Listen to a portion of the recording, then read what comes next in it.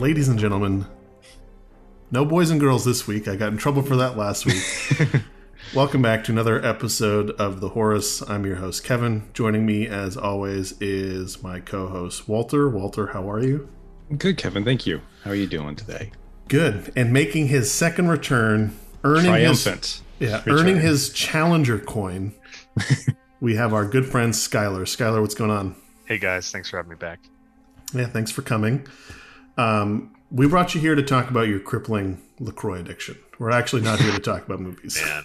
2 years ago, you were anti-LaCroix with me, and then something happened. It's Some been more long than 2 weekend years, away. but I'll tell you the story one time, sometime. Yeah, this feels like an off-mic story. Yeah. He admitted to me he's drinking 4 cans a day. Yeah. Dear God, man. Crushing it. Yeah. Unwell. It's the most mundane addiction known to man. Just drink some tap water and think of a strawberry, and it's the same thing. LaCroix and library books are my most G-rated addictions. Speaking of addictions that are not G-rated, it's horror season. We've been having a lot of fun. I've been watching a lot of horror movies off mic or off pod. And this is a movie that we've threatened to talk about, or a series we've threatened to watch. And we're talking about the newest Halloween movie, Halloween That's right. Ends. Still out in theaters, folks. It's still out in theaters. It's on streaming services, which is how I watched it. Yeah, and me as well. Something I had to look up for this movie was the timeline. And I didn't realize that the Halloween universe has parallel universes. It has multiple timelines. So how did you not realize that? Yeah. No. Do you need Walter to go through his explanation of every Halloween movie from the beginning? Because we did it last time, and I'm ready to hear it again. Yeah. So I've seen 1 through 5, but I didn't realize that H2O and Resurrection are shoot-offs from Halloween 2 into a parallel universe.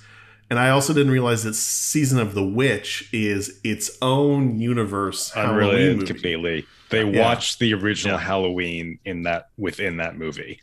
Plus, I didn't realize that Halloween 2007 and 2009 were their own 2-movie universe. So the Rob Zombie verse. Yeah, I'm shocked. Right, I'm shook that this level of comprehension is lacking from your life. I've been a casual Halloween fan because I don't find Michael Myers that scary.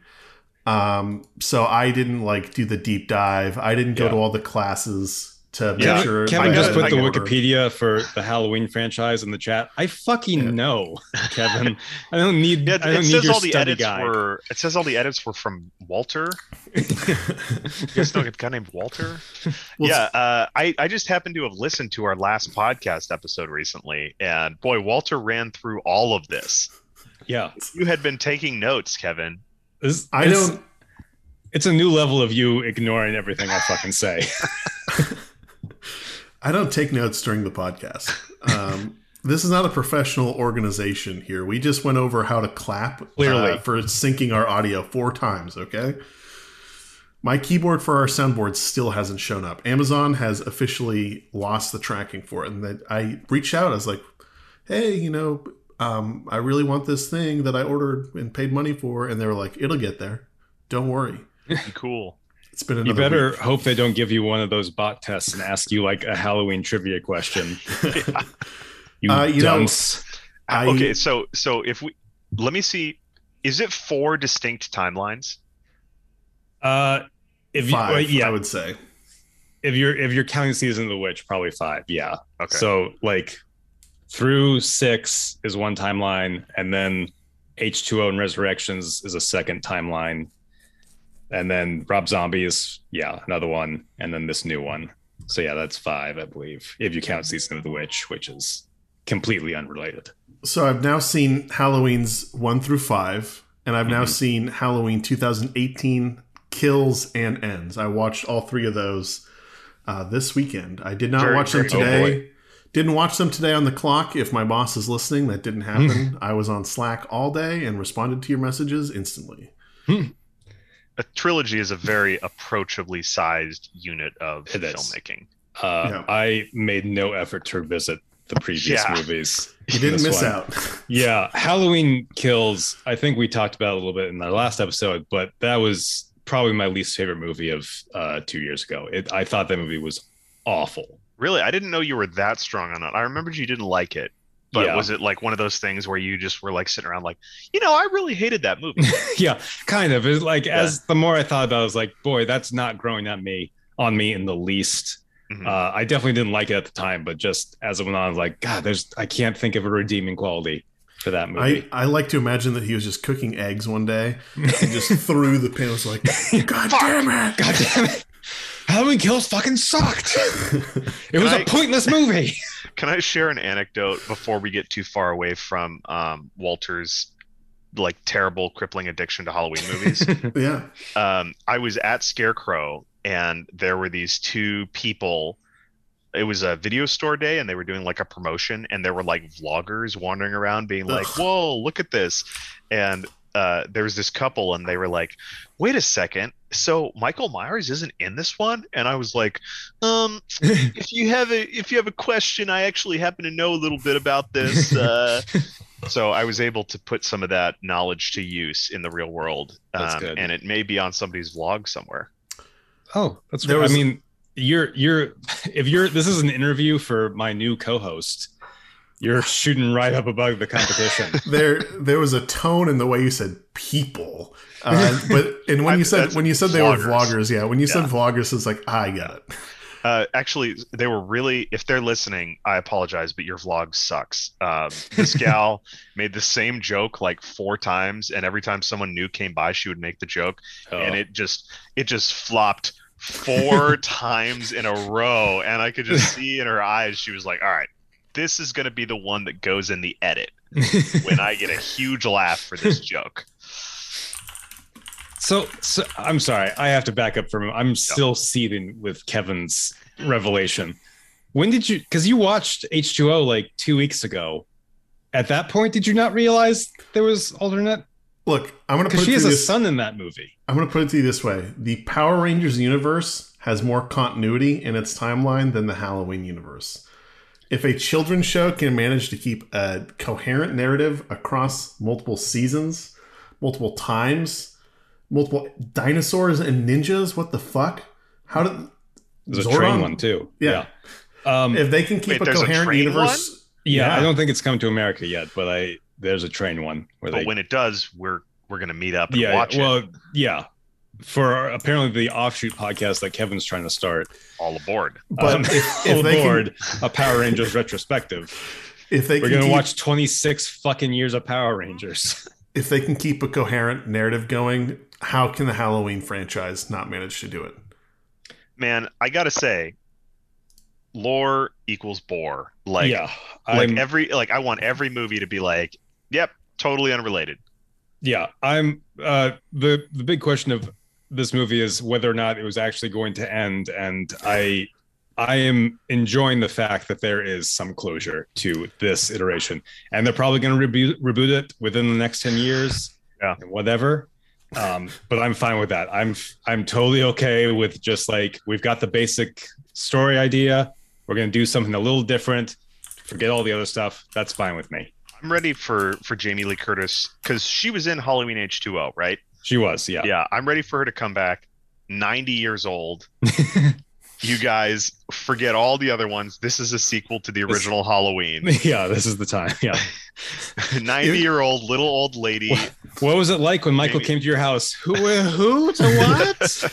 It would only be funny if they had more fight scenes of an old Michael Myers fighting an old Jamie Lee Curtis. Yeah. So I guess that's a good segue into this. Yeah, let's get into this. And full of spoilers from here on out. If you haven't seen this movie, we're gonna get into it. You're in here with a trilogy of Halloween heads. So if you're not up to date on all of the lore and you haven't seen all the movies, good luck. There's going to be spoilers abound. How dare you call yourself a Halloween head? Trying to sneak in to our group. So let's try and think of a good name for Halloween heads because I feel like we can do better. Like pumpkin heads, stab heads. I was just thinking that there's a horror movie called Pumpkinhead. Oh. I didn't write anything for a synopsis of this film up at the front. Sure. Off the cuff, do it. Yeah, so we return to Haddingfield. Haddonfield. Classic Halloween fanatic move. Christ. Remembering the name of the town wrong. Yep. Oh, man. We return to the city to find an elderly Jamie Lee Curtis making peace with the evil that used to haunt her, moving on with her life, living with her granddaughter. Her granddaughter takes love interest in the infamous boy about town, Corey.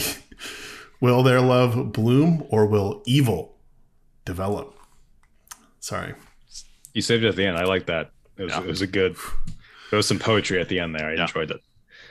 So we pick up this movie. Jamie Lee Curtis is an author and... working on the book, yeah. Yeah. And do you think her book's good? Do you think it turned out well since I'm in here with two writers?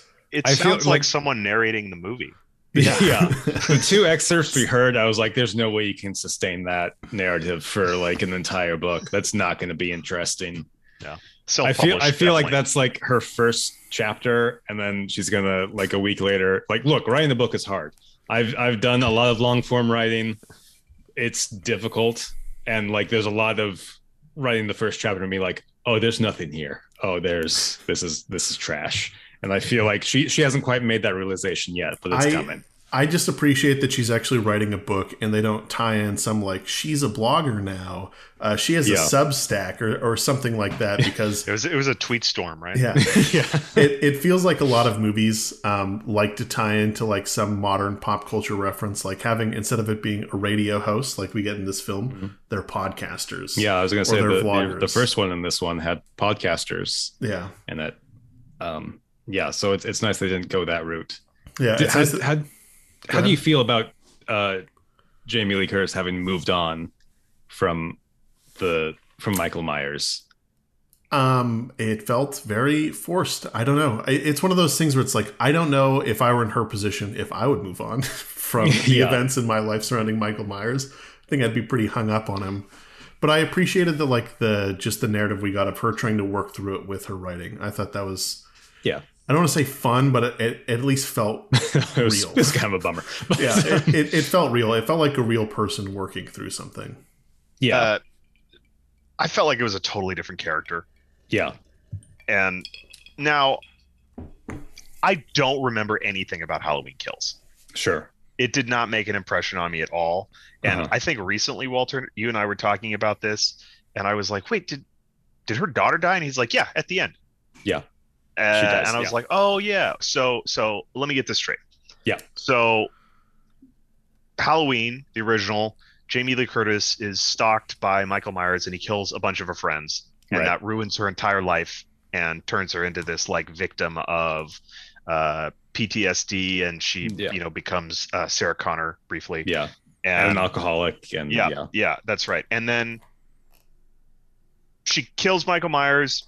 Of course, he's not really dead. He gets out, and then he kills her daughter. Yeah. And a bunch of other people, and then she's fine. Yeah. That's my problem with it. We're like, we've seen her, like, we've seen in the first movie her tormented over this for 40 years. And then the most awful thing that could happen to her happened because of Michael Myers. And somehow she moved on. I know it's been 4 years. I know she's got the granddaughter to like kind of fill the role of a mother for and wants to make up for that. But if she thought Michael were dead, sure.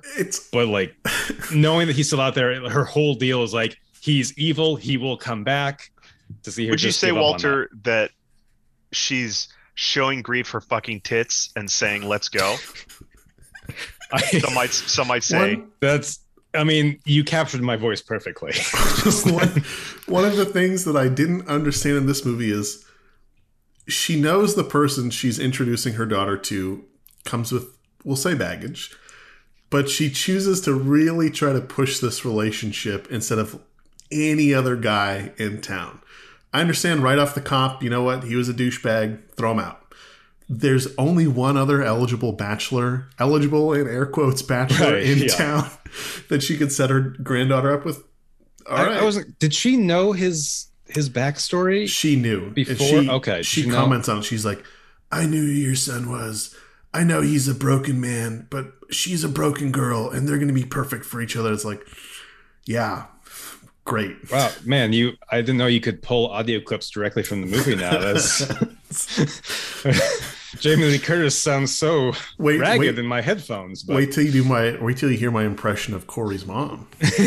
Can't wait. Oh my gosh, I have so many thoughts on Corey's mom. I cannot wait for the second third of this podcast, which is dedicated completely to Corey's mom. A lot of mom talk on the podcast lately. Is there something you guys want to? Is this you guys working through something with your moms, or? It's because the only people who listen to this podcast are your mom. Yeah. We just want to know what great ladies they are. Want them to know what great ladies they are. So I guess if we're gonna get into it, we've jumped a little bit ahead here. Let's begin at the beginning. Yeah, let's go back. Something that stuck out to me was, of all the movies Corey could be showing a child that wants to watch a monster film, The Thing. Yeah. The Thing's a bit intense for like, and he recognizes it too. He's like, yeah, that guy's head is coming off and it's growing spider legs. Yeah, they are watching the scene with like the defibrillator scene from The Thing, which it's wild to make it that far into that movie and be like, you know what? Is this inappropriate? You've already seen a dog's head split open by that point in the movie. Like, you've seen some shit up to that point in The Thing. Like, you should know. You're an hour deep into that movie. And it's like no Universal Monsters films that are pretty kid safe. No Monster Squad. There's maybe so The Thing many more from Another picks. World that the girl's watching in the original movie, which is honestly super tame. Yeah, it's a fun nod to that, but it is just like, boy, that you can't show that to a 10, 11-year-old, however old that kid is. I gotta say, I wrote down the note, first kill of the movie at 5:20 when he says, "You suck at babysitting," and he just gets roasted by this kid. Yeah. My note about the kid is that the kid's a prick, and I didn't feel bad when he died. Yeah, it's like. The original babysitter was not sick. The original babysitter didn't want to deal with that kid. He was just like, fuck, this kid is a monster. I believe so. A couple things happen in this opening scene. First of all, we do not start with the Halloween music, which, as we covered last time, is maybe my favorite thing about the entire franchise. Yeah. And I know they're like trying to pay it off later, but it's like, come on, it starts with sort of like upbeat rock music, and then a very obvious, directly to camera, it's Halloween, we're gonna have a good time tonight. Which I was like, self-referential. Yeah, not what I'm looking for out of Halloween. And then last thing about Part the opening 13, scene, let's get meta with it. Yeah. And then the last thing about it, babysitter's sick. Let's call a 21-year-old man to come over and watch our kid. I mean, does that happen? Has that ever happened? Yeah, that's fine. I don't inherently have a problem with it if Corey wasn't already kind of obviously a weirdo creep. Like I could see like knowing a like friend of the family 21-year-old to watch a kid, but not that one. Yeah, not if he's a total creep. Yeah, I don't think there's anything about Corey. He just came off as like a dorky engineering kid. There's nothing about him that came off. He wasn't like, oh, you want me to watch your son? Yeah. Of all the babysitters that we've seen in this franchise, I feel like he's the least likely babysitter. Oh, 100%. Yeah. I didn't have a problem with that. I just thought it was like the original babysitter called out. I was like, this kid's a monster. Yeah. And I didn't feel bad. Yeah. Like I said, I didn't feel bad when the kid died. Sorry, Walter. I know you're a dad. But... Yeah. No, it was tough. I did not like watching that scene at all. I did like the subversion where like it feels like it's Michael's going to show up and kill a kid or something. But a kid dying from an accident is terrifying to me. Well, honestly, that's the biggest scare for me in this whole. Yeah, I was going to say you got to give it up for the movie like having a scare in it, because that's, I got to say, was that the last scare of the entire movie for you? There's a couple probably. There's a couple good jump scares. There's some okay bits, but yeah. I don't remember one that got me. Like, this is like a G-rated, like, oh man, like if I'm ever babysitting for you, Walter, I'm going to throw this movie on. Yeah. After the thing's over, and my son's like, another. Yeah. They're like, all right, let's dive into Halloween Ends. Yeah. The scare that got me is when Corey, this is later on in the film, but it's when Corey shows up at the house. Jamie Lee Curtis looks out the window and sees him. She goes downstairs and he just like fucking teleports behind her. Yeah. He's crouched behind the porch or some shit. Yeah. It's like, dude, can you be a little less creepy? But anyways, back to the 5-ish minute mark. So the wrongful judgment of a killer, that they get a lot of mileage out of that in this film. Yeah. It goes along. I mean, this movie goes in a way different direction than you might be expecting for this movie. Then you have to be expecting for this movie. It's called Halloween Ends. Yeah. And a large portion is like, but this guy, Corey, and here's what makes him tick. I made the mistake of reading some reviews for this before we recorded.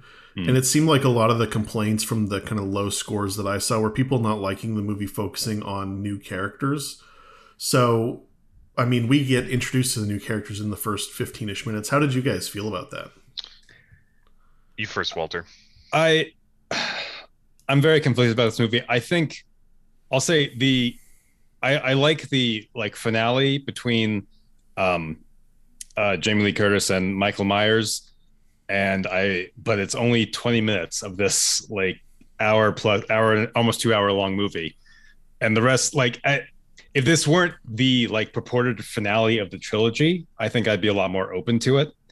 But it just seems like such a weird curveball to go into. This is the showdown. This is the finale. It's come head to head. We've built this up for 40 plus years, Michael versus Laurie. But first you got to sit through an hour and a half of Corey doing his thing. It just was so weird. It's like something, if it were not in this movie, I could see that being an okay, again, I don't need lore. I don't need continuity. If they reboot this in a few years and they did this with the movie, I think that'd be cool. But just right now, it's such an odd choice from my perspective. Yeah, I really felt like this movie is such a great example of a studio being like, okay, we have a property and we need to make something in that property. Yeah. But you really start to ask, why are you watching a Halloween movie? Yeah. And this reminds me of a movie that I watched a couple weeks ago, which is unquestionably my least favorite movie of 2022, called The Requin, which is French for The Shark. And there are no sharks in that movie until an hour in. That's too late. That's too late for that. If you go to a movie called The Shark, you better have a shark in the opening scene. I don't know if you guys remember Jaws. I want a shark taking a bite out of the title card. That's what I want. Yeah. If you're watching a shark movie, okay, maybe they're on shore for a while, but they better get in the water. And I wrote down 30 minutes in with no Michael Myers, unacceptable. Yeah. We know he's coming. I get we're setting the scene. But why are we here? If it's a Halloween movie, there's certain things that you're here for. I don't think that slasher movies are for me. Mm-hmm. But, it's I feel like you're ordering a meal. It's like you're ordering a cheeseburger and you're like, where are the Skittles? It's like you came for the things that are in a cheeseburger and they're not here. I like the new characters. I liked Corey and Allison. I did not like them in this movie. I think that I very much so agree with you guys that it's I wanted more Jamie Lee Curtis and Michael Myers in this and less of watching Corey's slow descent into madness. I think it was fun. I think it was good. Yeah. But I don't know. I'm still... I didn't like Corey at all. Yeah. I didn't like Corey at all. I mean, I have a note in here very early on that Corey seems like a freak. But even before the murder. Good job. but at the same time, it's if I think about this movie, this is a step up from Halloween Kills. Absolutely. Yeah. A big step up from Halloween Kills. I can say that with certainty. And I enjoyed this a lot more than Halloween Kills. And there's scenes in this that I think are cool. There's scenes in this that I think work very well in the movie. And so it's I don't think that I hate the characters. I think I just hate that I was sold this movie that's going to be Michael versus Laurie, And we got very little of that in this film. Yeah, it's not even a case of like a misleading trailer. Like this is the like thesis of the whole trilogy that we're watching is the showdown between these two.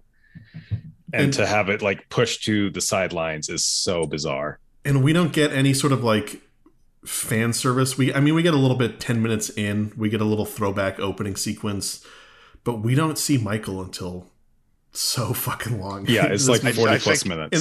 And it's like you don't even really see him. You just see his mask, and you see him for like 2-3 seconds. That's it. That's all the Michael we get. We're getting edged. He kills a grand total of 3 people in this movie, which is that's got to be lowest. That's got to be the lowest since the original. Yeah, I think he kills like 4 or 5 in the original, plus a dog. And this one he only kills 3 people. I would say a dog counts as 10 people. So. All right. Well, then, this is way lower. Yeah. Enough. Let's see. So I wrote down 2943. What movie is this? I believe that was the awkward supermarket flirtation between Laurie Strode and the cop from Will Patton, I believe is his name. Yep, I think so. Yeah, I wrote twist, no murders, just awkward flirting, because we've seen like Corey and Allison flirt at this point, and now like these 2 dorks in the supermarket, talking to each other, and you're like, what is this? A criticism we had of the original was the dialogue felt like it was written by not a human. And a lot of the dialogue in this, especially the flirting, feels like it was written by someone who's never flirted before. Like, I don't understand that flirting. Like, I want to see the cherry blossoms. It felt very much so like, tell me about the rabbits type stuff going on. It was working for him. But he was into it. What I did like is that the muzak in the supermarket was "Don't Fear the Reaper." I thought that was a fun I noticed that. Yeah. Oh, I missed it. Yeah. I want to jump back really quick just to make a couple points. Ron, the first scene we get with him, at the time, it's just Corey's boss. Seems very nice. Yeah. I like that. I thought that was cool to see that Corey seems to have a boss that cares about him and wants him to do well. And I like that Corey's listening to the radio instead of podcasts.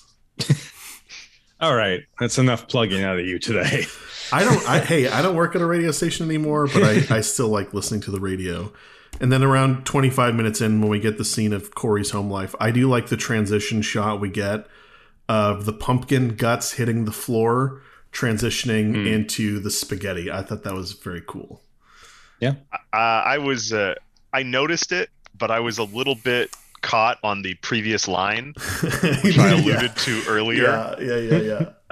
Which is, and I paused the movie, and I wrote this down. Want to show grief your fucking tits and say, let's go. Throws pumpkin on the ground.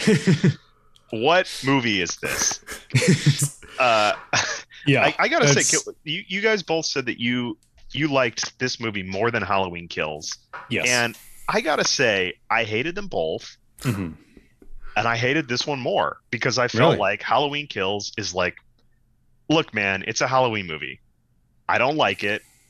Yeah, there's some good scenes. Michael Myers shows up. He kills a bunch of people in unpleasant ways, and he gets away at the end. Like, sure.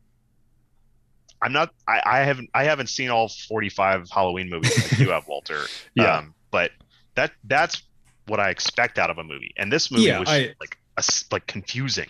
I get that. I get how on paper Halloween Kills looks like it's another Halloween movie. I understand that.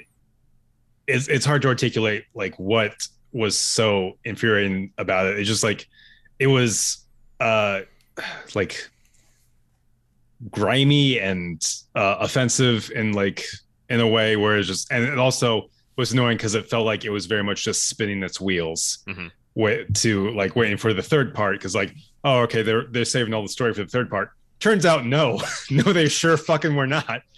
They were out of ideas at the end of the first one. I mean, what story is there? Honestly, that's the classic John Carpenter take on this movie, which I just love, and it makes me love him even more. Every time he's like, the story was over after the first movie. That was the entire concept, and everything afterwards has been derivative. Every interview I've seen with him where somebody brings up Halloween, you can just see that he's like annoyed. He's like, of all the property he's asked me about that I've been involved in, this is the one you want to go with? Yeah. I don't know, man. There's like no meat on those bones. Yeah. He's like, I just want to play video games. Every time I see an interview with him, I just respect the guy more because he's like, look, I don't care if they make more Halloween movies, especially because they give me a check every time. Yeah. And like now all I have to do is the score as opposed to like make the whole movie. Yeah. Fuck yeah. You know, oh, that's another thing, by the way. Halloween Kills better score, I think. I don't remember well enough to comment, but it's Halloween music, which this movie just was lacking. I don't remember either. And I would say the same about the score for this one. I don't think there were any moments soundtrack wise that really stood out to me aside from the Muzak version of Don't Fear the Reaper. I was just like, oh, that's cute. Like the corporate safe, generic grocery store music version. Yeah. So I want to jump back to where Skylar had mentioned around the 30-minute mark. Does anyone want to pick up there? Any notes we need to go over? Can I jump slightly back? I wrote down 1623. When you see heavy equipment in a slasher movie, you know what's coming. Oh yeah. 100%. I kind of forgot about it until the end, and then like as we were getting to it, I was like, oh yes, the grinder. Yeah. Oh yes. Yeah. When we got a bunch of kills at the junkyard, I wanted to be like, wait, but go back. There's a whole grinder you forgot about. 26 You're minutes. Doing it wrong. Yeah, at the 26-minute mark, I have a note that just says the metal shredder will for sure be used to kill someone. Yeah. That's 50. We'll give myself 50% on that one. Yeah. I also we got to talk about this group of bullies. Oh yeah. Yeah. When we first meet them, I was like, oh, it's just these 4 kids in coveralls. That's who Michael Myers is. Like they're the real monsters here. I don't know about you guys. I'm sorry. If you're an adult man and you're getting bullied by 17, 18-year-old high school seniors, come on. Get it together, Corey. Yeah. Also, they're in the band. One of the girls is wearing a band outfit. Yeah. It's just like the least intimidating outfit you can wear. Yeah. It's like we're gonna be late to Akadeka, guys. Yeah. I had some thoughts on the extremely diverse bully group. So first of all, we got the Mullet Kid. You love to see it. Yeah. You love to see Mullets coming back. Yeah. Especially he just carries around drumsticks in case he were to come across a drum in the wild, he would be able to play it. He's bullying himself with that haircut at this point. I mean, I wish I had his If confidence. you just get ahead of it and make fun of yourself, then like it sucks all the air out of it. Yeah. We got main guy who looks 5 years younger than he's supposed to be. And also he appears to be from Brooklyn, Illinois. Hey. A girl who doesn't seem to understand that she's part of a bully group, which I love. She's just like, guys, like, wait, just stop. Yeah, Margo, is one of them your brother? Why are you hanging out with them? Yeah. And then band girl who talks a lot of shit. Parentheses. What instrument does she play? French horn? Maybe that's why she's so mean. Yeah. Yeah, I didn't like the bully group. I didn't understand how they're supposed to be intimidating. As an adult man myself, I would not be intimidated by those teens. Yeah. Yeah. If they asked me to buy beer and I said no, and they're like, what? I'd say, fuck off, no. Like, I'm not buying you beer. Yeah. And I also like, can you just buy us 2 6-packs? It's like, I get that they're kids, but it's like, are a couple 6-packs really going to do in 4 kids? Like, come on. I hope you have an empty stomach. Yeah. They're going sorority girls with those drinking rules. They crush his glasses, and it turns out he didn't need them after all. Yeah. Like, I was kind of hoping the like second all half movie of the, glasses. Yeah, I was hoping the second half of the movie was just Mr. Magoo. Like, he was just swerving around on his motorcycle. He starts killing people and just running into walls. Yeah. Oh, that's not who I meant to kill. His depth perception's all fucked up, so he thinks he's stabbing people. Yeah. So, that was about the point in the movie where I just said, what's wrong with the people in this town? Is everyone sick? Because we don't have any interactions with anybody in town who's like, oh yeah, the person at the post office was nice. Everyone in the town is ill. So thoroughly awful to everybody. I think it's like there to justify like Corey's descent and also to show like this evil has permeated the town.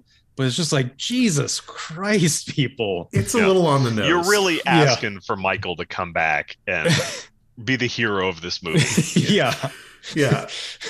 It's like, man, you didn't do enough, Mike. Come on. Bring it on back. You missed a few, buddy.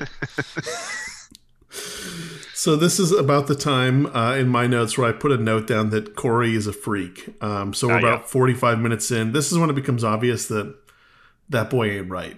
Something's wrong. Before or after he lay down on the floor in a bar? It was when he laid down on the floor in the bar. Yeah. Yeah, it was like, this is the scariest thing that I've seen in this movie yet. When his dance move was lay down on the floor and have a seizure. When that was like his go-to. Yeah. The Animal House. Yeah. Yeah. Allison is way too into this guy. Yeah. After all those flags. Also, like, there's moving on from the double murder of your parents. Mm-hmm. And then there's like going to a costume party on like the anniversary of their deaths 4 years later. Like, there's zero remorse. Bro, it's like zero survivor guilt.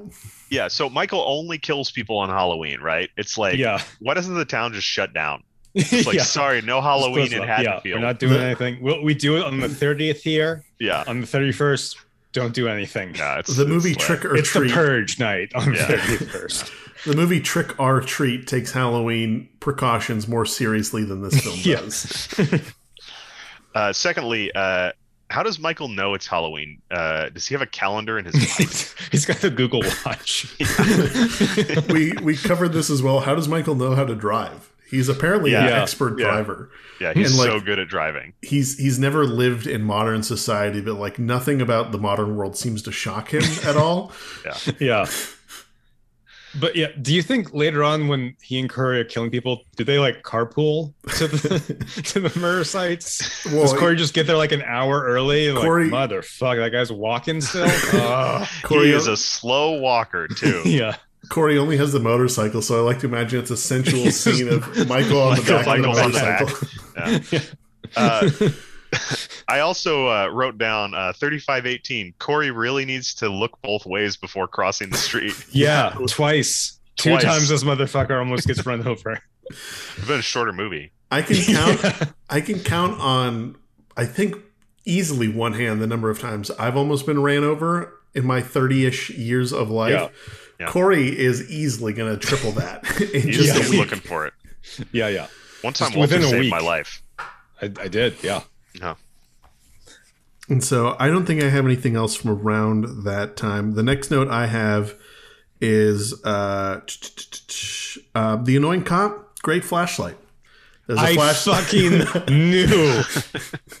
I knew you were going to talk about that flashlight. Here's the meta. I clicked it on. I was like, fuck, that's a good flashlight. Kevin's going to talk about it. Here's the meta. I knew, you knew, I knew you were going to say something if I said something about the flashlight, so I purposely made sure to mention it. Yeah.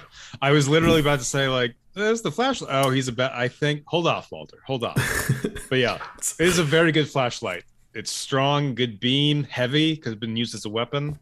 Well, was this before or after Joe Grillo's birthday, which is where I wanted to be in this movie? It's after Joe Grillo's birthday with the sponge cake. Those guys were having a good night. They didn't look like a fun crew to hang out with. They looked like they looked like. Are you kidding me? Those guys who were on their way to a Klan meeting. Yeah. The group of cops. Yeah. I know what I said. Yeah.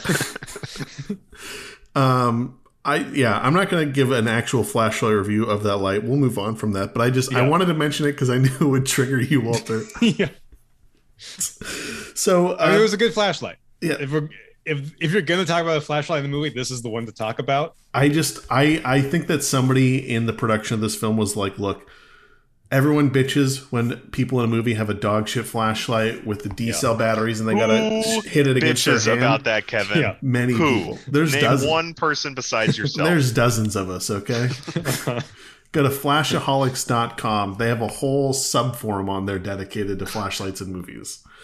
That's why he's so confused about the multiple timelines to Halloween. He's just like, his brain is full of flashlights. Get a better flashlight. Not that expensive. I just appreciated that he has a decent light because I feel like it's just like a meme in horror movies and have the shitty flashlight.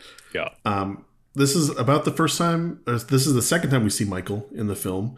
And this is when Corey decides to team up. He's like, Michael, you and me, bud. You and me versus the world. Yeah. He makes that Alien leap versus Predator move pretty quickly. Yeah. In my opinion. Yeah. With very little like nudging aside from like the bullies in town. Yeah. Like he has a bad day or two. And he kills that hobo. That's what like changes him. Yeah. That hobo who is Michael's neighbor. They just hang out. Yeah. And then also Michael maybe like does some sort of like possession or like sees into his past. I don't know if that was metaphorical. Yeah, I thought he read his mind and he was like, "Oh, we're buds. This guy's cool. Yeah, we both hate everybody. This dude kills kids. Yeah, yeah."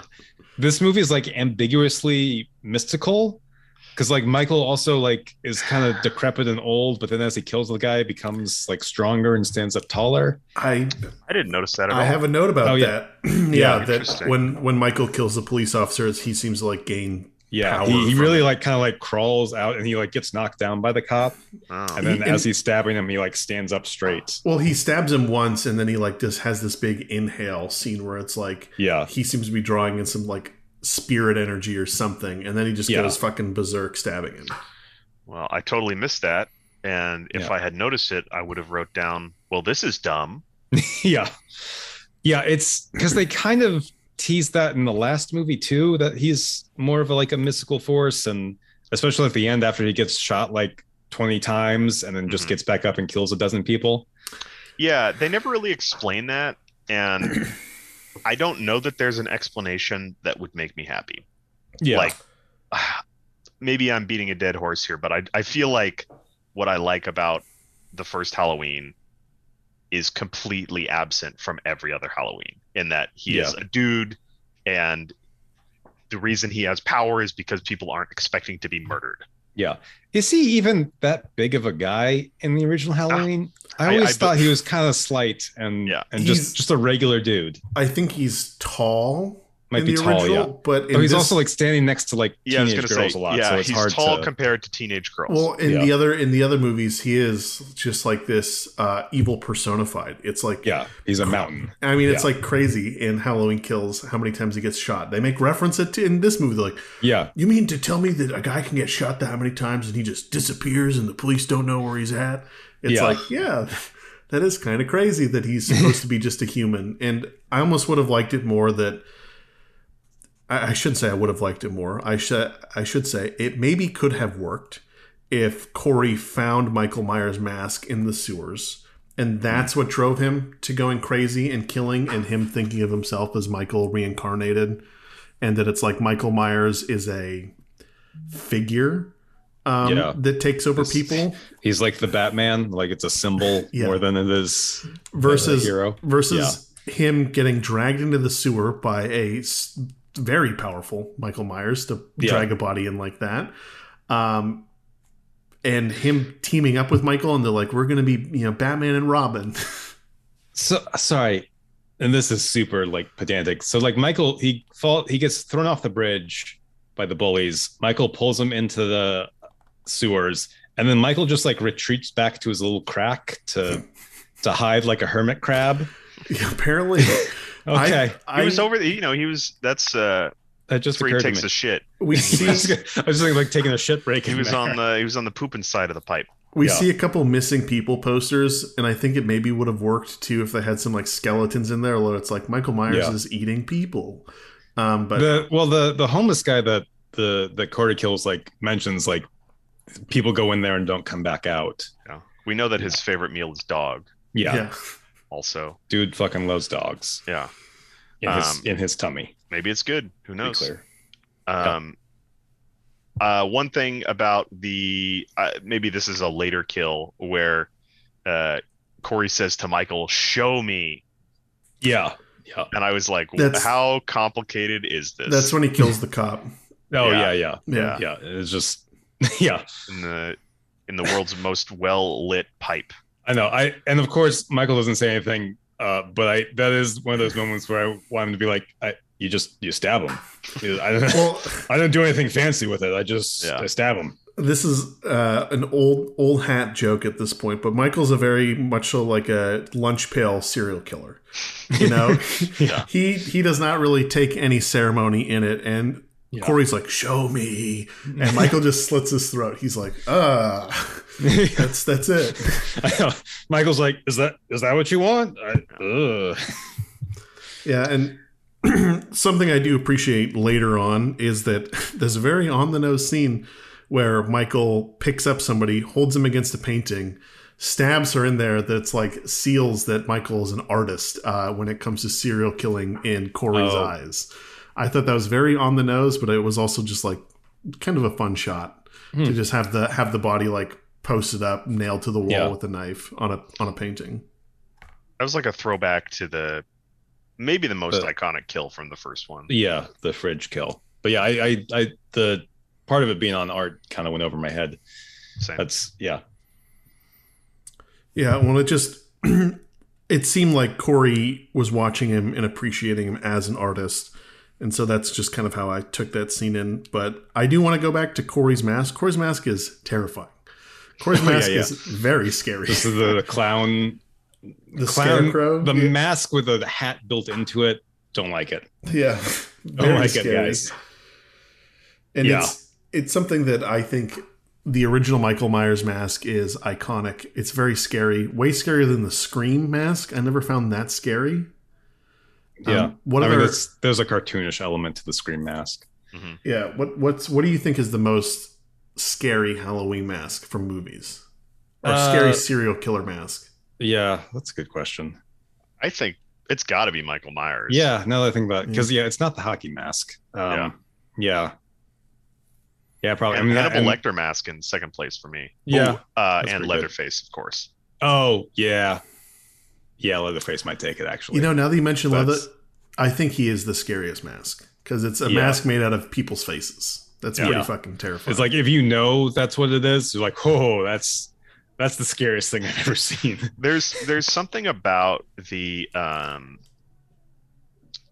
actually, I haven't seen like the movies like The Strangers and stuff, but there's something about the mask that is just a blank about Michael that I love. Yeah. Mm-hmm. And the actor who's playing the character can bring his physicality to it, and I think that's something that is done well in some Halloweens, like the first one. And I think we talked about Halloween Kills, how like they had a bunch of scenes where he's walking, and when you see Michael walking, it makes him look stupid. Yeah, there's a lot of scenes in that movie of like people shooting at him, but just and he's missing because he's away. Such a sedimentary target, just like a glacier just drifting by. Yeah, I don't think any of the masks in The Purge really scared me. And there's all kinds of newish horror films where the masks are just like a plain white, did you kind ever of anthropomorphized animal or a person, and those also just aren't very scary.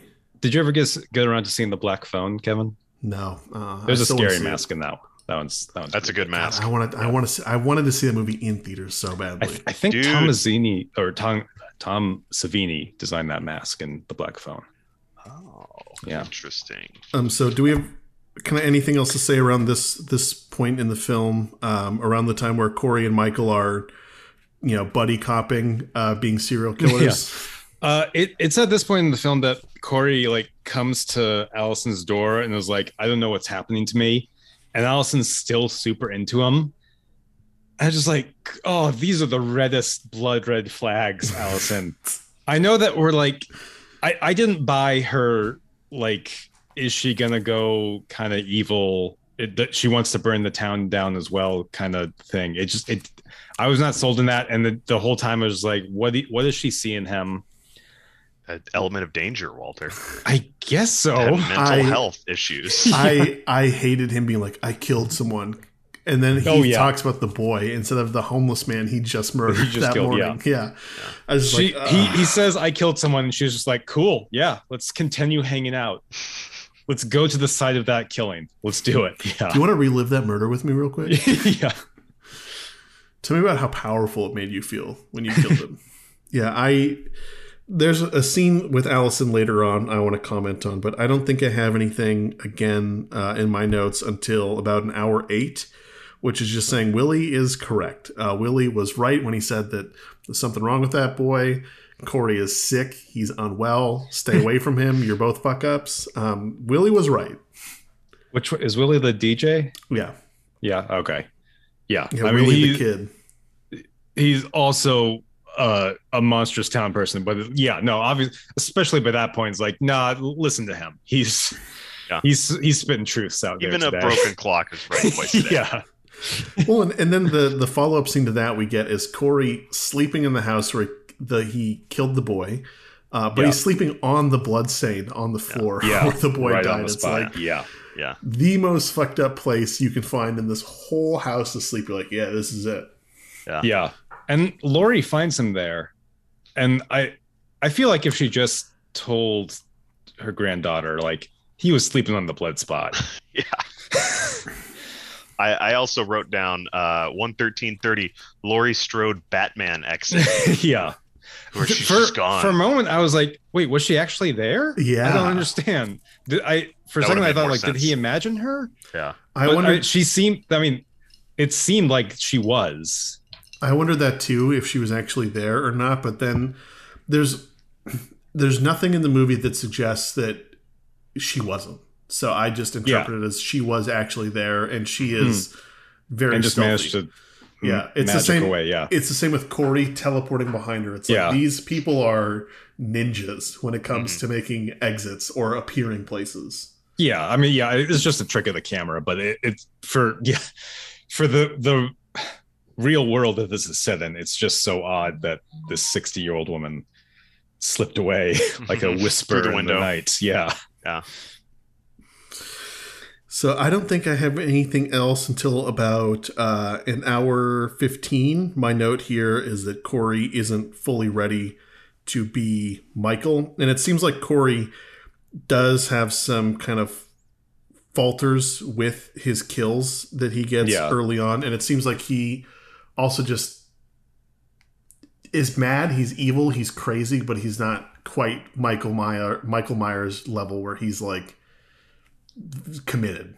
Yeah, he's not completely emotionally detached. Like, this is coming from anger more than whatever unknown evil drives Michael Myers. Yeah. I also, when they're teaming up to like kill the doctor and the nurse, I was wondering if Corey was like, hey, Michael, is this a sex thing for you? Like, just a little bit like a sex thing for you? Like, the only way you can get any kind of satisfaction? Just curious. You probably don't have the like verbiage to express Michael, yourself. Drop it. The thing is Michael wouldn't say anything, so be cool. Yeah. Right on. You give him that look.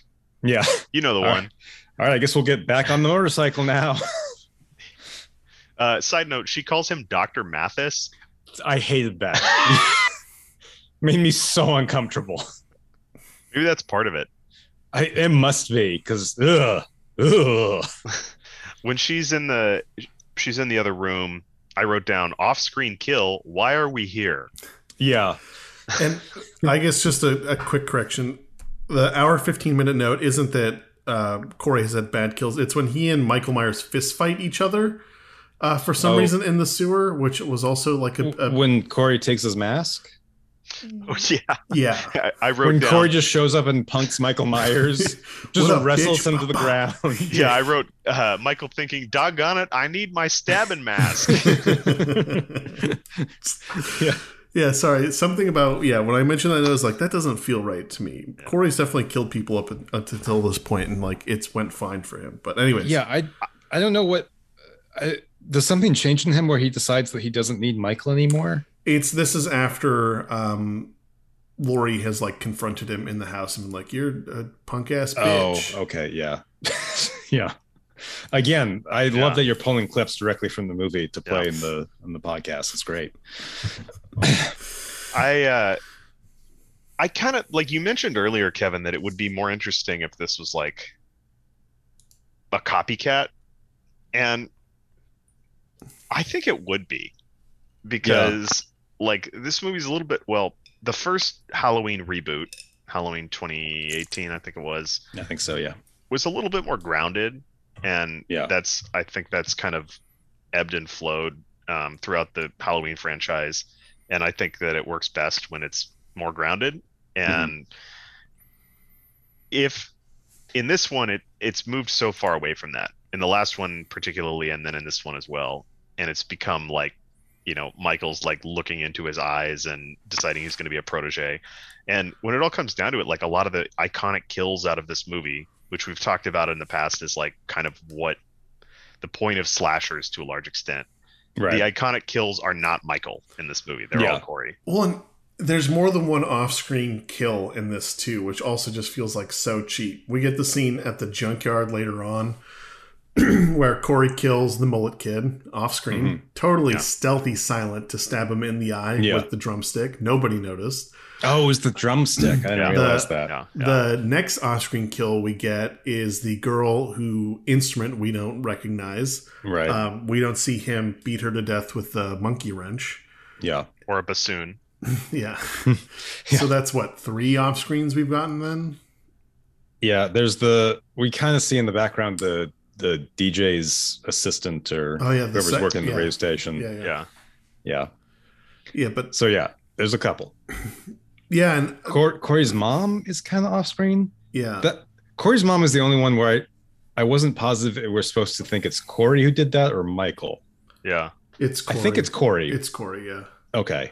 Another Illinois New Yorker. Yeah, and in all of the victims here, I feel bad for Ron because Ron seemed like he was trying to be a nice stepdad. Ron was the best. He was too pure for this town. It's just like when Ron finds out that his stepson is dating someone, he's like, I hope you find true love. And like the acting in that scene makes it come across as that Ron really wants his stepson to be happy. I wrote that quote and attributed it to Ron, the best. He is great in this movie. He's just helping out Corey. And then later he's just watching Hard Target alone in his office. Headphones at the junkyard. On. Very relatable scene for me. He's just watching a movie alone with his headphones on. Yeah. Pretending to be working. The second Lance Henriksen movie we've brought up today after Pumpkinhead. So the junkyard kills I thought were good. I think the one thing in this movie that is nice is the violence it is uncomfortable. It is very well done. All the effects I thought come across as very good, especially compared to Fright Night 2011 with the CGI blood. Yeah. I thought the gore in this was comfortable. Yeah. It was a comfortable level of gore. Yeah. I was a little disappointed they didn't commit more to the blowtorch to the face. Just like, I wanted to see a little bit something with that. But I was thinking the same thing. Yeah. Especially in contrast with the radio station kill later, which felt like it was out of a different movie. Yeah, that was like a couple steps beyond all the other ones. Yeah. Well, the thing about the blowtorch scene that sticks out for me is that orange yellow flames are usually cooler versus a blue or white flame.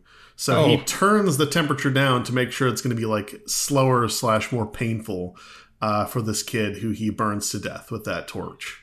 When it comes to murdering, it's the little things. Yeah, that's a fun fact. That's a torch fact. I found that fun. I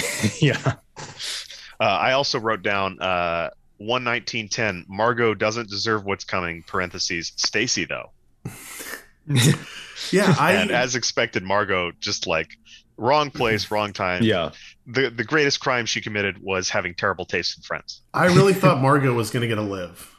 Margot getting stomped wasn't enough of her. Yeah. Margot getting stomped. I thought she was going to be the person that gets left alive. That's like, why did I get left?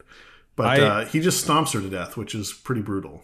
I was hoping she would get like the least unpleasant kill. But I was like, Margot, oh, you hitched your wagon to the wrong horse. I thought it would have been fun too if when he drives over her and she's under the chain link fence, if she just came out of it like shredded cheese or something. I don't know if you guys have seen Prey. I have. Yeah. Shredded cheese scene in Prey. We're having way too much fun talking about what's the most gruesome death in this movie? I mean, it's what they're about. Yeah. But yeah, the radio DJ, and I don't know if it's just because the tongue is on the record, like they make a joke out of it afterwards. Yeah. But it's like it's way more gruesome than all the other ones, and then has a weird button on the end. It's just odd, and that's another one where like I don't know this character. He's only been in one scene before. I know he's done we've heard him throughout, but I don't know anything about him other than he's also awful like the rest of the town. the thing that seals the deal on, I know earlier I said I like Willie, that he was speaking truth. But the thing that I did not like about Willie is he has an Electro Voice RE20 microphone, and he is talking into its side address instead of end address like the microphone is supposed to be talked into. He has the mount for it.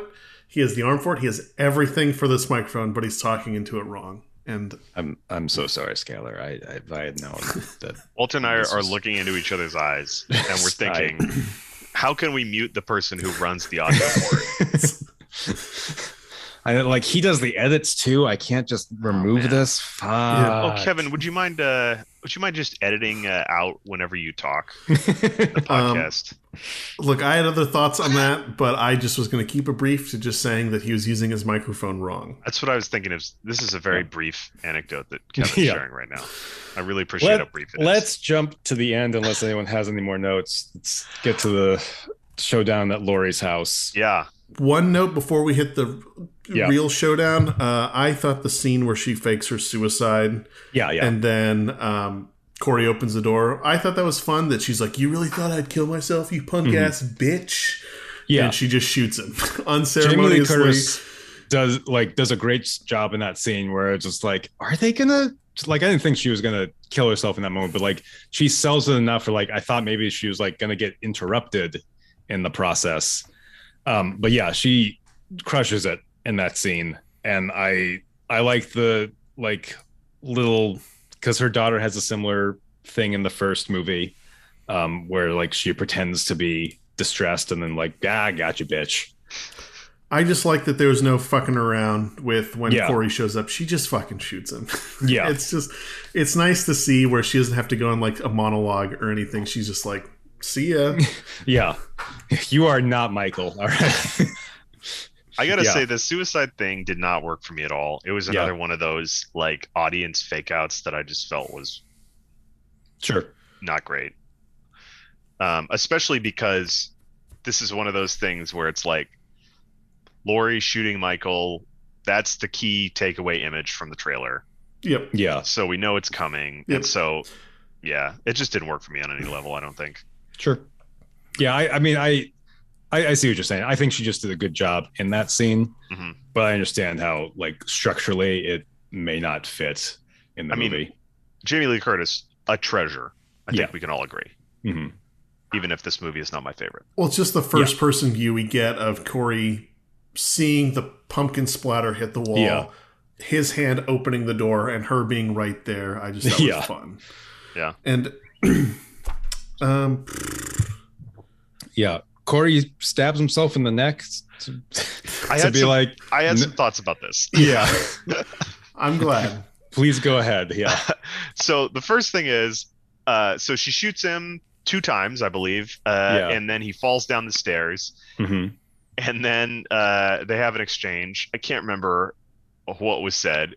And then he stabs himself in the neck. And then Allison shows up, and Laurie is all of a sudden like, "Wait, it wasn't me." And I was like, she only did 85% of the killing. Well, the stabbing was all him. The thing that got me about that is okay, you guys already had one of those, "Wait, I didn't do it" scenes in the movie. You can only have one of those. You can't have 2 of those. You only get one. I also feel like she could just be like, "Wait, look, he's got Michael's mask right there. You see him dressed in coveralls. Why is he here? Yeah, why is he here in my house?" There was no explanation. Yeah. Another thing that I didn't understand about that is, so she shoots him twice, he falls down, and then she shoots the wall 2 times. It's just finish him off. I think she was unloading the gun because she wanted just finish him hand to hand that shit. No, I know. And she calls the cops and she reports it as a suicide. So even if you go that route where she wanted him to get caught or she wanted the gun to be unloaded, the cops took a really long time getting there. Oh yeah, that was some piss poor response time for the Haddonfield police on Halloween. Yeah, I guess there's a bunch of other deaths. Yeah, I guess so. Frank Grillo's Frank, birthday party was still in so fun. Frank, Joe, and the boys. Yeah. Joe Grillo. Sorry, Frank Grillo, I believe, is an actor. Yeah, I thought the response time was wild on that. Allison sees her mom standing over her love interest, bloody knife in hand, and just leaves. She's not like, "Fuck you, Mom," and calls the cops right away. She's just like, "All right, See ya. Yeah. That's the last straw. All right. You have too unreasonable. Yeah. And there's too many rules in this house. I'm leaving. I feel like those are Cinema Sins pedantic level complaints, but at the same time, It's like, I don't know. If I walked in and I saw my mom standing over my wife's body, knife in hand, I think if I was leaving, I would call the cops. I'd be like, "You've gone too far this time, Mom. That's the third one this week." Yeah, it's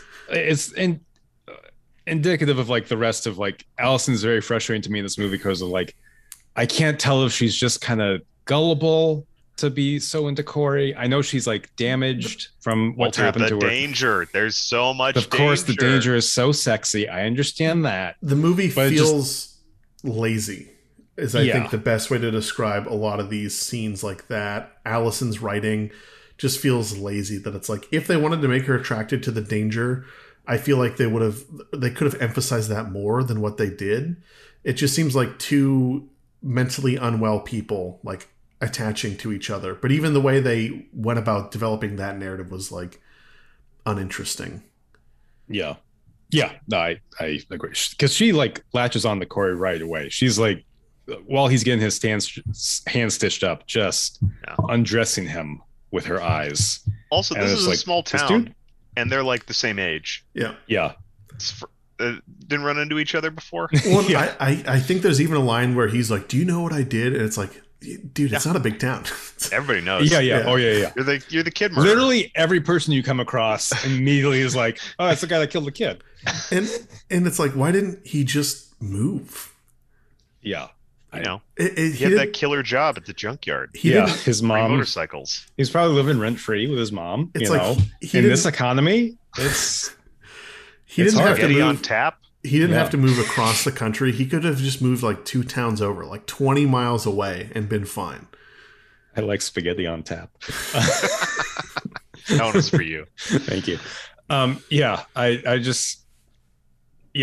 Anyone who's not Ron is gonna know that you're the child killer, and Ron knows too. He just won't bring it up. He's just cool. He's just fucking cool about it. Yeah. He knows it was a mistake.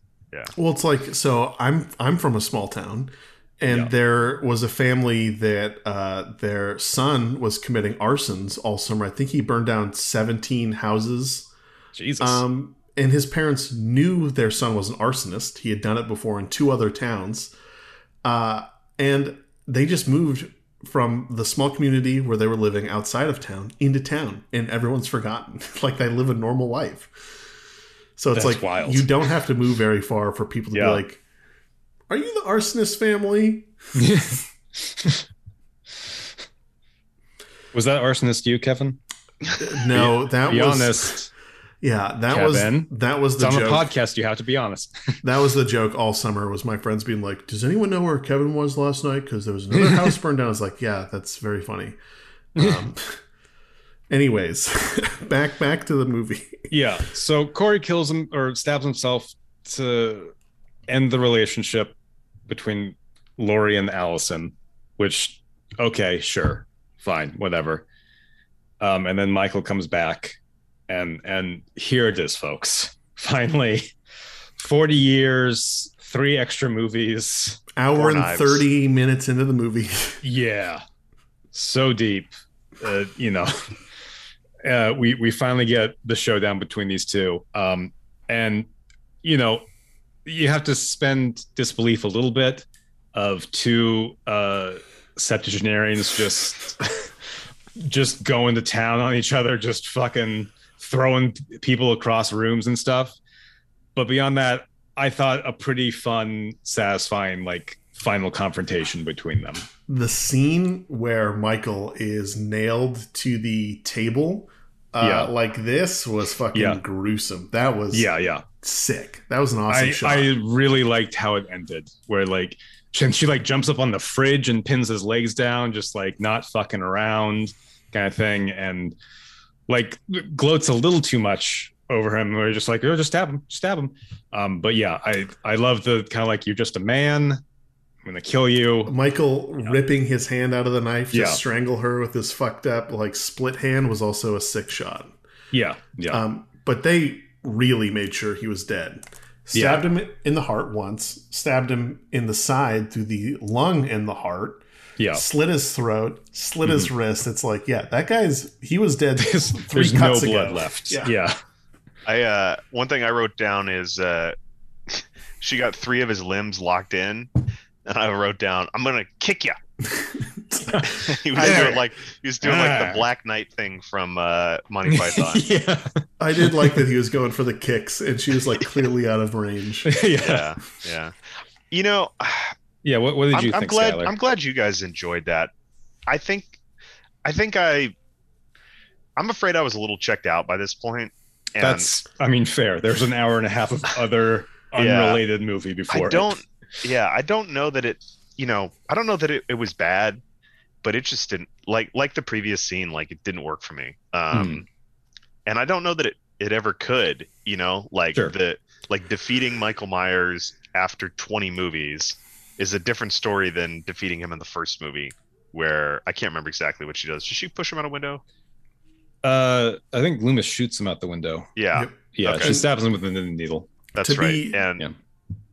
Go ahead. Yeah. Just basically, like, there's something about the weight of the franchise that makes any type of conclusion just kind of underwhelming. And we can maybe move on to the final disposal of Michael.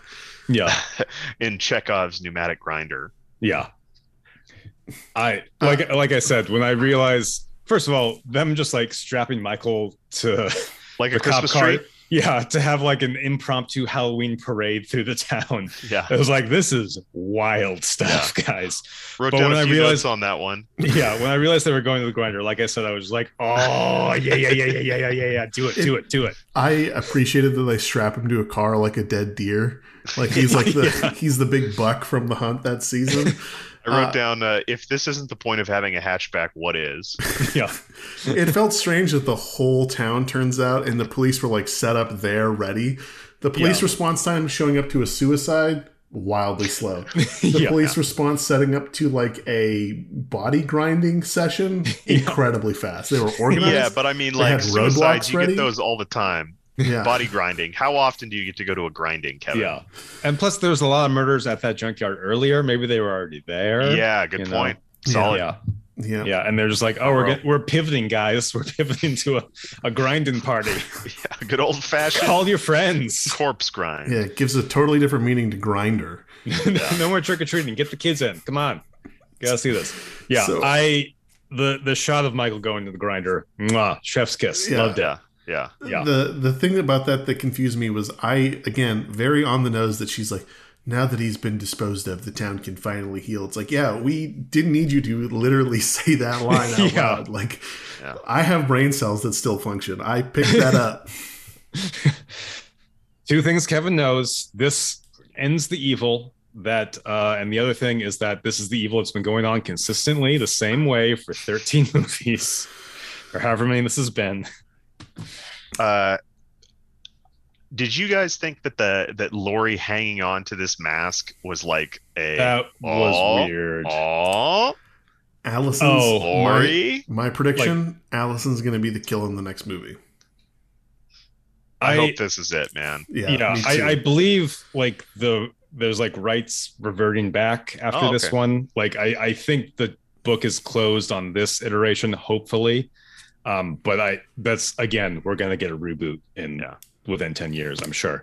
It could be why it's called Halloween Ends, because the current rights holder have to transfer it back. But I think this I'm just was taking like, a guess.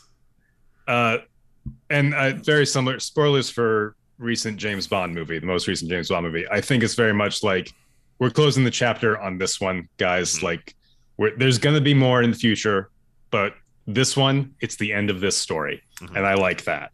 Yeah. I always appreciate a sense of finality, and whenever a franchise is willing to write themselves into a corner like this and be like, he's ground up. Yeah, he is paced. Yeah. Like, I appreciate that. And I wonder if the next Halloween movie we get is going to be a pure reboot where they go back and do the original again, or what it'll be. Maybe it'll be a prequel. Again, if a prequel when he was 3? Yeah. Yeah. It'll be him in the wound, like viciously kicking his mom. Yeah. Him just thinking about killing. Yeah. Again, like if they rebooted this in a few years and did the storyline where a character like Corey found the mask and like sent madness, I could be into that movie. For having it be in this like grand finale movie, it was so weird that like we spun our wheels for an entire movie with Halloween Kills. Now we're going to do it for like 75% of another movie with Halloween Ends. So I think we've covered it all, unless we really want to. Unless there's really any meat left on the bone here. I think just real quick, I like the empty spaces montage. Nice callback to the original, where like the absence of Michael Myers, whereas before it was like he could be anywhere. Now it's kind of like look at this, it's gone. Isn't that nice? Yeah. So I don't think there's anything left to cover plot wise from this. I don't think so. Do we want to give scores? Are you guys ready to give scores? I have a few thoughts. Sure. Sort of toward the end. Lay on me. When the credits of this movie are rolling, I wrote, "Don't Fear the Reaper." Nice callback, I suppose. I think by this point, it's like you guys know that the movie had lost me. Yeah. And I was kind of sitting through it. I don't know who it's for. And like I said earlier, I think this is like one of the many victims of it's a franchise, therefore it needs lore. Right. And I think that really diminished it. And I know this isn't something that you guys are paying as close attention to as I am, but I thought even the score, which was composed by John Carpenter, like the last 2 movies, was not as good. I think probably because it was used less. And then lastly, and this is maybe a little too in the weeds of like the business, Kevin, you mentioned earlier that you wanted to see it in theaters, but you ended up watching it on streaming. I had the same experience. Oh, you didn't want to see it in theaters? Black Phone was the movie I wanted to see in theaters. Oh, got you. That's right. This one's still in theaters here, and I just chose not to go because it was more work than it's worth for a Halloween movie. Well, so I recently saw a movie in theaters, a horror movie, and I was like, oh, that's a great example of why theaters are better in some cases. Like watching a horror movie with a crowd is just a better experience, even if the movie's bad. And sometimes even if the movie's bad. And so this is one that I actively wanted to go see in theaters with a group of people. And I looked at the showings, and every showing the day that I was available were empty. Nobody was going to see this movie in theaters. This movie was on streaming. This movie had a big run the week it was released. I know there were a lot of people that are horror fans that I'm friends with that were posting about it, how they were going to go see it. There were a lot of horror movie influencers that were posting about how they saw it and they didn't really like it that much. So I think this movie, all the fans went and saw it opening week. And I think that if you waited too long, you were seeing an empty showing. It's weird to have a Halloween movie premiere 2 weeks before Halloween. Yeah. Well, yeah. They had to make room for Black Adam. Yeah. That's sad. That's a bummer. Yeah. It's the times we live in, and this is a horse that Walter and I have beaten so many times where it's like dust. Talking about like the current there's weird less world of it than Michael Myers at this point.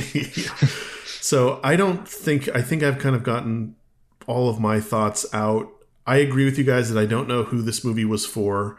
I almost feel like you could have gotten rid of Halloween Kills and just had Halloween in this movie, and we could have imagined the story between the two with Laurie's daughter being killed. Or just kill her at the beginning of this one if you're going to do that. I also another reason I hated Kills was because I thought her character was the most interesting one, and then she died. And this, I had to take a break watching this. About an hour into the movie, I had to like pause it and like stretch, walk around, eat a meal, because I was just like, man, I got to make it through another 50 minutes of this. Is like, ugh.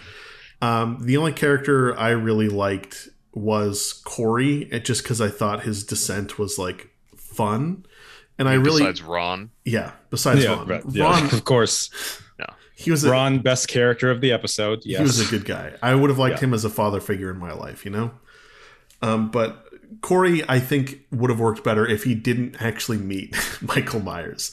I think if he just found Michael Myers' mask in the sewer, it would have been cool and interesting. Allison, felt weird, her writing, where she's just like attracted to a mentally unwell serial killer bad boy. I thought that was kind of lame. But we all need a woman like Allison in our life. Someone that's going to ride or die, even if we have killed children. Hopelessly devoted. Yeah. Yeah. I mean, well, bordering on codependent. Yeah. So, yeah. This movie has, because like I talked about, I thought the finale was like satisfying enough. This movie has a real, like, it left a good enough taste in my mouth that makes me forget the previous hour and a half, which I was not enjoying. I didn't like this movie up until that point, and I was like, oh, at least they kind of delivered on that one thing. Yeah. But yeah, it just doesn't work for me. I guess I will say before I give a score, I did like a lot of the kills in this. All the kills we got on camera were good. They were satisfying. The violence I thought was like just the right amount, where it wasn't off-putting, like some movies we've talked about before. Mm-hmm. So I appreciated that. And the fact that they seem to use higher budget CGI and practical effects mixed in there, unlike other movies we've watched where it was like just pure CGI blood and gore. Yeah. And so I think as far as a score for this movie, it was okay. Like a 2.5 out of 5. This is a movie I would recommend to people unless they're like fans of Halloween. I would never be like, you should watch Halloween Ends. I would say watch Halloween, the original or the 2018 version before watching this. Yeah. I mean, they'd be very lost if they didn't watch any Halloween before this. That's about where I'd put it too. I think there's a lot going against it, but maybe it's just because I was going in being like Halloween Kills was goddamn awful. So it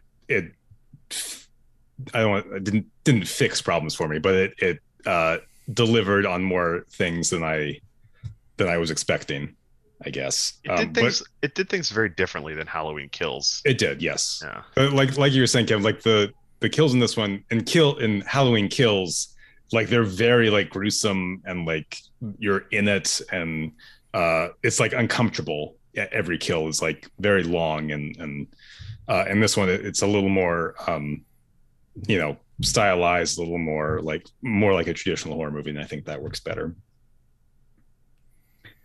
Score? Is there a number value you want to put on it? Oh no, I really don't like putting number values on movies. In that 2 to 2.5, I guess. Well, instead of a score, how about this? In the pantheon of Halloween movies, where would you rank this? Oh, sure.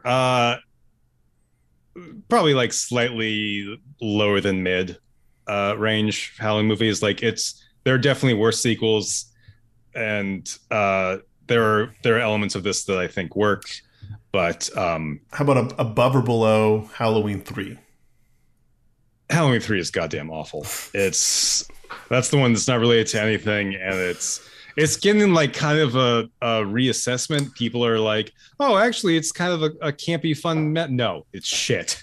It's shit, and you're shit for liking it. People are gaslighting me into saying it's a good movie, and I'm just like, I don't remember this movie being good. It's not. Yeah, you got to cut those people out of your lives because they're wrong. They're toxic. Yeah, 100%. Yeah.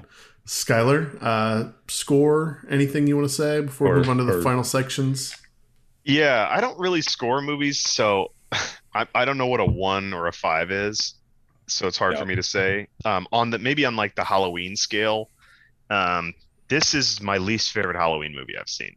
Oh wow. I don't really remember the Rob Zombie ones. I have seen them. Yeah. And I remember people saying they were good and watching them and being like, Ken Free's in this. Not enough in my opinion. So I don't. Maybe I'll rewatch those, and maybe I would rank this one above that after rewatching. I think, not to get too philosophical, but like slasher movies, I have a different relationship with than I did when I was a teenager. And I'm kind of curious, Walter. I would love to hear your reevaluation. I know it's a lot of work and a lot of miserable work for you to rewatch all the Halloween movies that you've seen in your life. But I wonder if you would react differently to them now, because we're a little less like, yeah, let's see these people get fucking killed. You Yeah. know, like it's less fun for me now. Yeah, And I'm less into the like gore effects and stuff, and more like, oh god, there's a kid about to die on screen. I can't handle this. I'm here for that.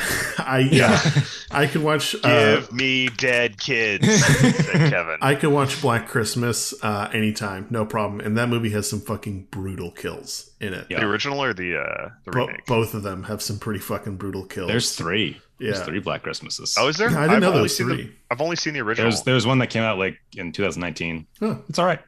I really liked the original. I think part of what I like about the original Halloween is it's not really fun. Yeah. It's not trying to be fun. And like a lot of later slashers like leaned into like that aspect of them being enjoyable. You know, like getting together with your friends and seeing like people who deserve to die get murdered. And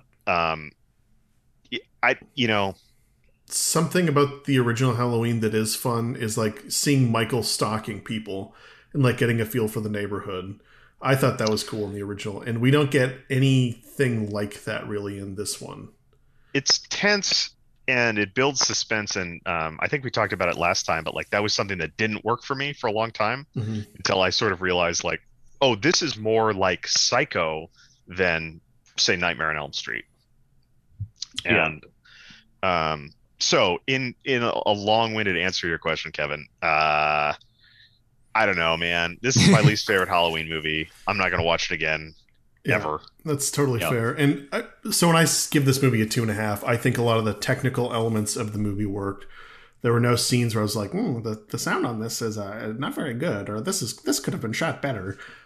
So all those like the filmmaking technical aspects worked. The effects were good. The writing, very questionable when it came to flirting, but some of the other scenes like really did come across well. Like the scene of the bully, the leader bully getting bullied by his dad, I thought worked. The scene of Corey's mom being annoying and like constantly browbeating him, I thought those really worked.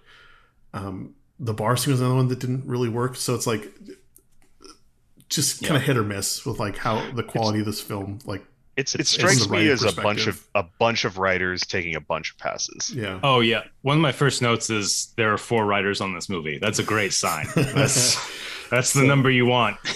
So 4 credited writers. Who knows how many more? Last section for this before we put the Michael Myers kibosh on this film is before we pour him into the grinder. How long do you think you would have lasted in this film? We'll start with you, Skylar. I would easily make my way through this movie because I didn't bully anybody. Like I'd be like, yeah, I heard this guy killed a kid, but that would be a fucked up thing to talk to him about. So maybe I'll just be like, cool glasses. Heard you have a motorcycle. Look both ways before you cross the street. Either he didn't want to kill the kid, and that's the most awful thing in the world that he wants to relive, or he did want to kill the kid. I don't want to be around that guy. I don't want to provoke him. And I have a strict no sewer policy, so like I'd be fucking chilling at Joe Grillo's birthday having some of that sponge. Knowing how all of us were at that age, we would be perennially posted up in that fucking diner. We'd be going berserk in that diner. Talking about movies, playing video games in the corner booth, and like when Corey confronts the cop who won't stop harassing Allison, we would have been like, "Oh fuck, is this about?" We would have had our phones out, would have been like, "World Star." So I think I would have been fine in that as well. I think that as a group, we were too interested in being nerds at that point to get caught up bullying an adult. Yeah, it wouldn't have worked even if we'd tried. Hey, loser, what are you gonna do? Murder me? So I don't think there's anything else left for this one. Has anyone watched anything good recently? Yeah, off topic. Any good picks of late, Skylar? So I have actually been watching a ton of spookers this year. I watched, as previously mentioned, The Requin, which is the worst movie I've seen all year. Highly recommend. Possum, very good. Highly recommend that one. The Babadook I saw for the first time. Smile I watched with you, Walter. Yep. Midnight Meat Train. How was Smile? It was decent. That's another I think one I liked Smile a little bit more than Skylar did. Yeah, I had just watched it back to back with the Babadook, and they have a lot of similarities, except for the Babadook is better. What did you think of Midnight Meat Train? I thought that it was, so first of all, I was like, holy shit, Bradley Cooper's in this movie. Oh yeah. Like, from the moment I turned it on, I was like, oh, this is like a movie. And not like in passing at the beginning. He's the star. Yeah. He's the whole movie. And any movie with Vinnie Jones, I'm here for. But it's terrible 2008 special effects. Yeah. Like, it looked like a PS2 cutscene for most of that movie. And I've read the short story, and it's decent. And I was like, how are they going to make a whole movie out of this? And I was like, at the end of the movie, I was like, not very effectively. Yeah, not well. But it was okay. I also saw Profundo Rosso, or Deep Red in English. Cabinet of Dr. Caligari for the first time. Scream 2. Halloween Ends, as we discussed. And I just watched As Above, So Below. Why Scream 2? Is that...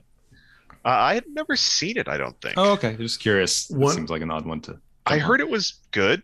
Yeah, it's a good one. I like that. And I kind of want to watch Scream 1 again, because I don't think I've seen it in a while. And yeah, I had never seen Scream 2 before. I think we've talked about the Scream series. I think Walter and I both agreed that they're pretty good. They hold up better than you expect movies from that era too. Yeah. Certainly better than the Halloween films. Yeah. On the whole, Scream's a better franchise. And the new Scream movie was great. We both enjoyed it. We had a lot of fun watching it. Oh, really? I have like 3 more to watch before I'm there. Cabinet of the Doctor. One of my favorite bands, as Kevin knows it, one of my favorite bands, one of their albums is supposed to be played while you're watching that movie. They redid the score for the movie. What's the artist? It's a Spanish post-rock band called Tuandra. Okay. There's so the I rented it on Blu-ray, and the Blu-ray that I had multiple scores. Nice. And I don't think that was one of them, but there was at least one that was like a modern electronic score, which is cool, because silent movies were often distributed with like sheet music for, like the house piano player to play along with the movie. All of us are old enough to remember this. Yeah. So watching it, silent movies, you got to have like the right score. It's super kind of like off-putting.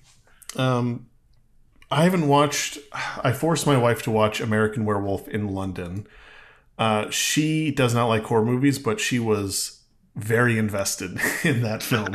After about 20 minutes in, she stopped asking me questions about like, what are they doing? What's going on? And she was just like commenting on the film. So I got the theater experience. Nice. Watching that at home, where anytime something would happen, she'd be yelling at the TV like it was going to change the outcome of the scene. She liked it. It's one of my favorite horror movies. I was happy to revisit it. I want to say I watched it on Netflix. It's on. It was like on streaming as I was like flipping through, like angry they didn't have anything I wanted to watch. I've never seen that one. Yeah, it's great. I would say that. Oh yeah, it's good. That's one of my favorite ones. Best werewolf transformation scene. And that's a strong endorsement from Walter. It's something that I like, the update to werewolf mythos they do in the film to make it work in the modern day. So yeah, it's good. Just watch it. That's all I'll say. Putting it on the list. Oh, it was already on the list. Moving it up the list. I've been telling you for years, Scott. Yeah. I've been playing horror video games recently. That's been a lot of fun. There is a PS1 demo disc. A bunch of like indie game makers got together and they made a modern PS1 game. It's supposed to be 2 discs if it was originally burned onto PS1 discs of short horror games. A lot of them are great. A lot of them are fantastic. And it's like, there's just enough 3D graphics there with PS1 era graphics to be scary. It works very well. And I think part of that is just nostalgia because I grew up on PS1 era games. But if you want to check it out, it's called Haunted PS1. It's a free download on itch.io. It's great. I'll drop a link in chat if you guys want to watch it, and I'll make sure a link's included in the show notes for anyone out there that wants to play it. That's cool. Nice. I have been downloading horror games and then not playing them. I believe I downloaded Resident Evil 2 Remake and Soma, and possibly Amnesia: The Dark Descent. The nice part about where I live is horror season lasts it feels like it's a little bit longer because of how dark it is here. It's so cold and dark. Yeah. So it feels like you get a much better and longer connection with spooky season than in other places. But I am sad that October is almost to an end, and we're gonna have came up quick. Yeah. I have to pivot to Christmas movies soon. Walter, how many horror movies have you watched this month so far? That is a great question.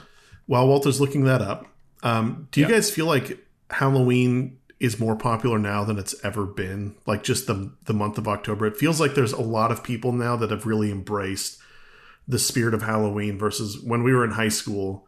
I was definitely a little bit of a weird kid for being very into Halloween.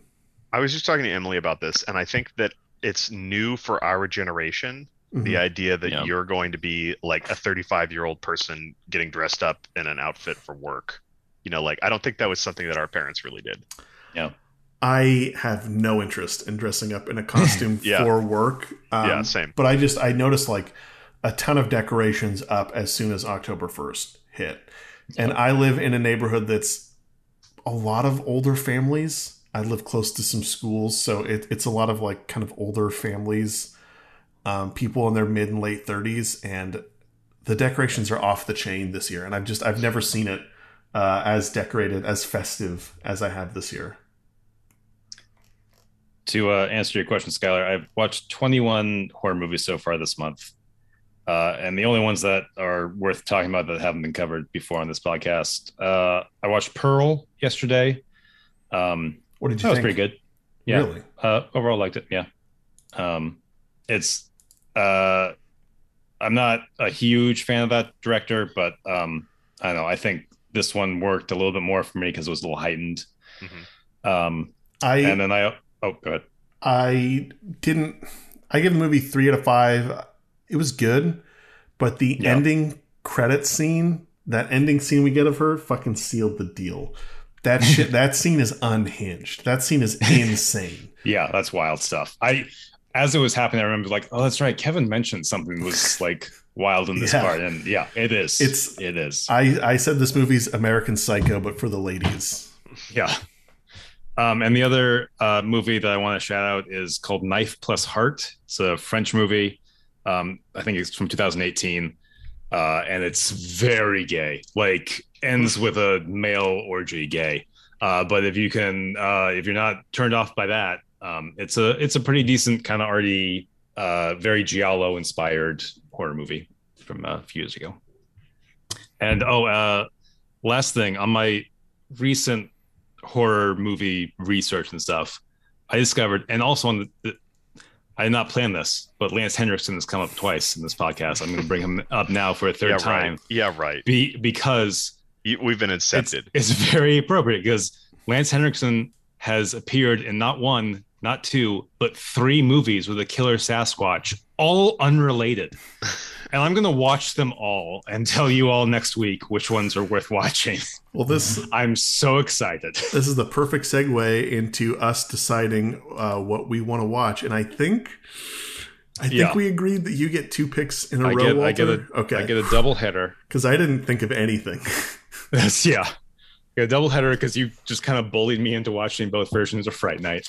I'm not going to make you watch the Lance Henriksen Sasquatch movies. Don't worry. Ooh, this is why I'm number 1. Yeah, because you know that I would watch those with you. This is a journey I'm going to go on my own and report back. But I do have a duo of related movies that I have been meaning to revisit lately that I think will be a lot of fun. And that is and also appropriate from the recently changed theme music that we had for this podcast. I'm choosing the 2 Tales from the Crypt movies, Demon Knight and Bordello of Blood. Man, I had to learn Demon the word Knights up bordello first. because I saw that on the back of a comic from the 90s. A referee's throwing in a flag on the play here. Oh, please do. I just want to make sure you're picking two movies I was going to bring up at the end of this. I want to move away from picking stuff in a series, but if that's your pick, I will watch both of those. I will respect you. Yeah. So next week, Demon Knight, guys, with Billy Zane. Cool. Billy Zane's in it.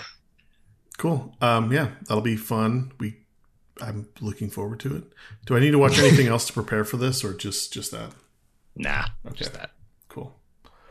All right. Well, this is a beast of an episode. Yeah. This is a long one. Your boys got thoughts. Yeah. This is if you made it this far, thank you, folks. Thank you for sticking around. This is almost we're gonna cut out all 40 minutes of flashlight talk to get it real tight. This is almost like put the movie on, turn on subtitles, and put this on in the background. I would rather listen to this podcast than watch the movie. This is almost a full commentary for Halloween Ends at this point, honestly. If only we had mentioned it at the beginning. We should start to make full commentaries instead of just a podcast. That'd be fun. Walter is coming over next Sunday for the holiest of holidays in our relationship, Candy and Horror Movie Day, and we're going to watch two movies. Yeah. One of which is the new Hellraiser, and we are still deciding on the second. I'm very excited to watch the new Hellraiser. I've been holding off on watching it. I'm excited too. I'm afraid it's going to be too good. Yeah, like we talked about. Yeah. We won't have fun watching it. Be like, oh yeah, that was dark. Yeah. Should we watch the first Hellraiser? You should back to back them. Yeah. Twist his arm into watching Martyrs. Skylar recently asked me if he should watch Martyrs, and he asked me too. Yeah. What did you say? I'm curious. I said it's of the extreme French horror movies, it's one of the best ones, but there's nothing in there worth sitting through it for. It's unpleasant. Yeah, I think that's about what I said. I said both are really fucked up. They have their moments, but unless you're okay with extreme gore, I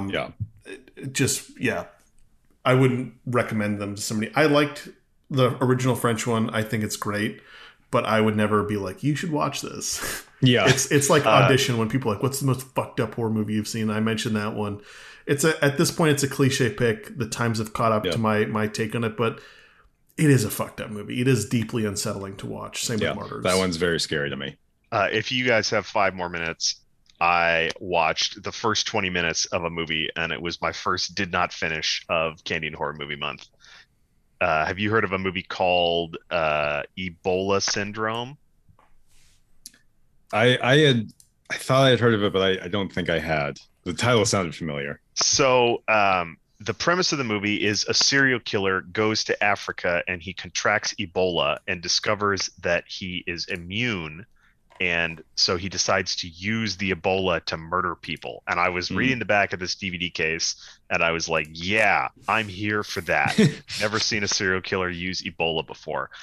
So I throw it in, and it was it was one of those days where Emily was like, normally she doesn't like horror movies. And she was like, yeah, I'll just sit here. I'll put my headphones on and you can watch your horror movie and then we can hang out. And I was like, great, sounds good. So I put it in, and in the first scene, it starts with a very hardcore sex scene.